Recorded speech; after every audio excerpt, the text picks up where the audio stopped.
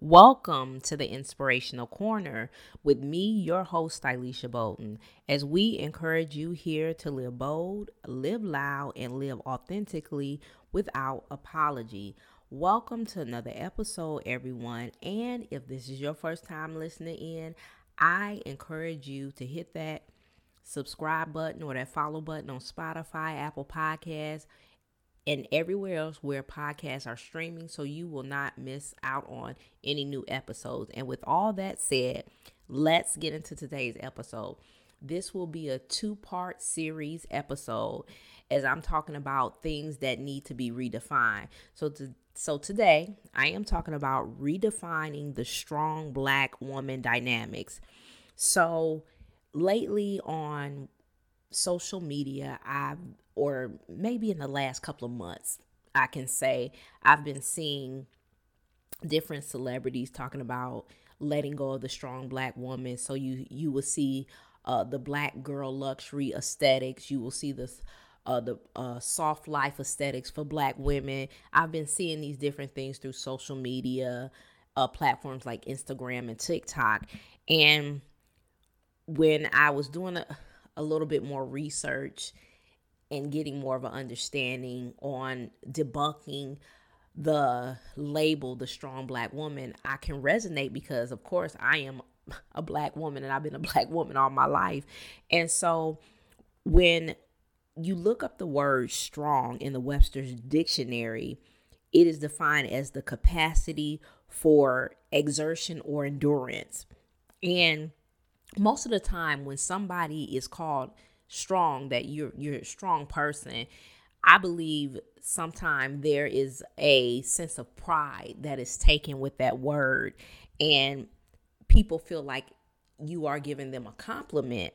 However, I can say over the last decades upon decades, Black women have been called strong. The label has been just a strong Black woman. We have not been connected with any other word but being a strong Black woman. But over the last couple of years, I could say within the last 2 years, we have truly decided to choose to redefine that label of the strong Black woman and what it means to us as African American women. And so I can truly go by my story and the identity of the strong Black woman. I know when I was growing up in my childhood, my mom would always say that she was raising me to be a strong Black woman. And I had no idea that later on in my life that I would not really embrace this term, the strong Black woman, due to how this label was stigmatized by society. So as I began to grow into womanhood, I really embraced this term, strong Black woman.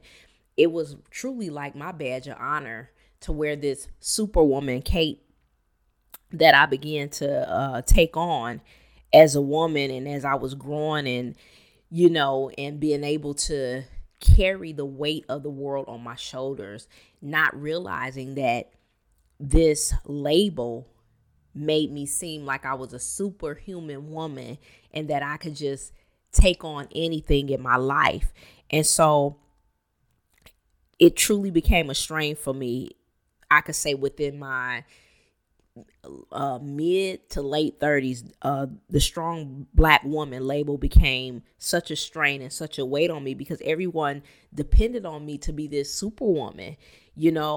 I would have friends and family, that would, depend on me to always be strong, and all the traumatic things that I would transition through. I became angry because nobody would ask me or reach out and say, how are you doing? I felt like nobody was concerned about my well-being because they felt like, oh, she's strong, she's resilient. And now don't get me wrong, I am a strong woman and I am resilient, but at the same time, I'm not superhuman. I'm not a superhero. And so when you see the label for African American woman as the strong Black woman, there is a rebellion, and I don't want to say a rebellion, but there is a transition that is going on because we have embraced that label, and it has truly hindered and hurt us in so many ways in our society. So for me, in 2018, I was going through so many different transitions, especially in my career and, where I was living at the time. And I hit a place of burnout, and I began to slowly deal with this strong Black woman syndrome and this superwoman syndrome that was connected to the strong Black woman. And I had to unravel it and get to the root of it for myself, because I knew I wasn't happy. I got tired of being the only person in my friend group, everybody coming to me for advice. But at the same time, I was catering to that because I didn't realize my worth and know that I wanted to be needed. It felt good to be needed and be the strong one in my group. But I realized how much it was killing me on the inside or tearing me down on the inside, because nobody was there for me. And I'm like, okay, I'm so strong, but I'm human too. So I'm not allowed to grieve. I'm not allowed to cry. I'm not allowed to feel pain. I'm not allowed to be soft or be feminine, because when you think of different words being connected to the Black woman, you don't hear a feminine Black woman, a soft Black woman, a wealthy Black woman, an intelligent, extraordinary Black woman. You just hear strong Black woman. And I think not only in society has played into this narrative, but I also feel like as a Black culture, we have played into this narrative, which have left the Black woman feeling lonely, burnt out, deprived of her right to be feminine. And I think for me, I can say, in my opinion, it has allowed us as Black women to take on that toxic societal masculinity in our culture, where we have to be so masculine to be strong Black women, due to our culture and the history and things that we have been through in our past. And I just think it has did us a disservice and an injustice. And I feel like now, in this new revolution of women, that we're taking back our power, we're making our voices heard and standing up for our rights. We are redefining terms that have crippled our growth. And it has crippled our growth because it has put a ceiling on how far we can go. We're no longer limited by society's labels and stereotypes, but we're starting to create and control the narrative. And I could say women as a whole, but especially for African American women, we're starting to control the narrative and realize that our potential and how we want to be viewed is limitless. So I want to give you all a couple of ways you can redefine that strong Black woman dynamics. If you are a Black woman, African American woman listening in to this episode on today, I want to give you 5 dynamics to truly redefine that strong Black woman narrative. And these are things that I have personally, with my own journey, walked through. So number 1, ask for help. If you need help, reach out to someone. It's okay to ask for help. Needing help does not mean you are weak. It does not mean that you are helpless or hopeless, but it means that you are brave enough to trust someone with your vulnerability. To me, when I couldn't ask for help because I let my pride get the best of me. So let go of that pride and ask for help. Asking for help is you letting go of feeling like you got to carry on the weight of the world, and then you're trusting that you can be vulnerable with that person or with that community. Number 2, you don't have to be the strong one. And this is important. If you are the only person in your friend group, in your family group, where everyone comes to you for strength, then you need to find another circle. But there's a twofold to this.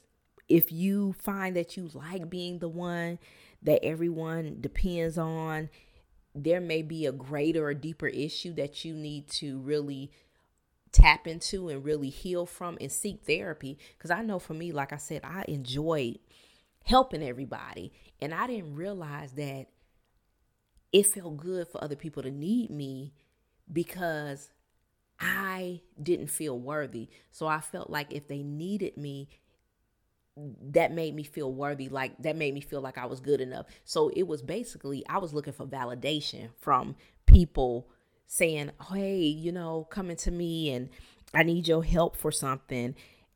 It just made me feel like, okay, they need me. You know, I feel validated by them needing me.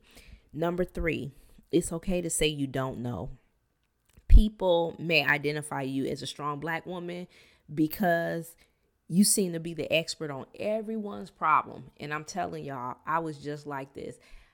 It seemed like my phone would ring, not with people calling me and asking me or checking up on me and saying, hey, Stylisha, how are you?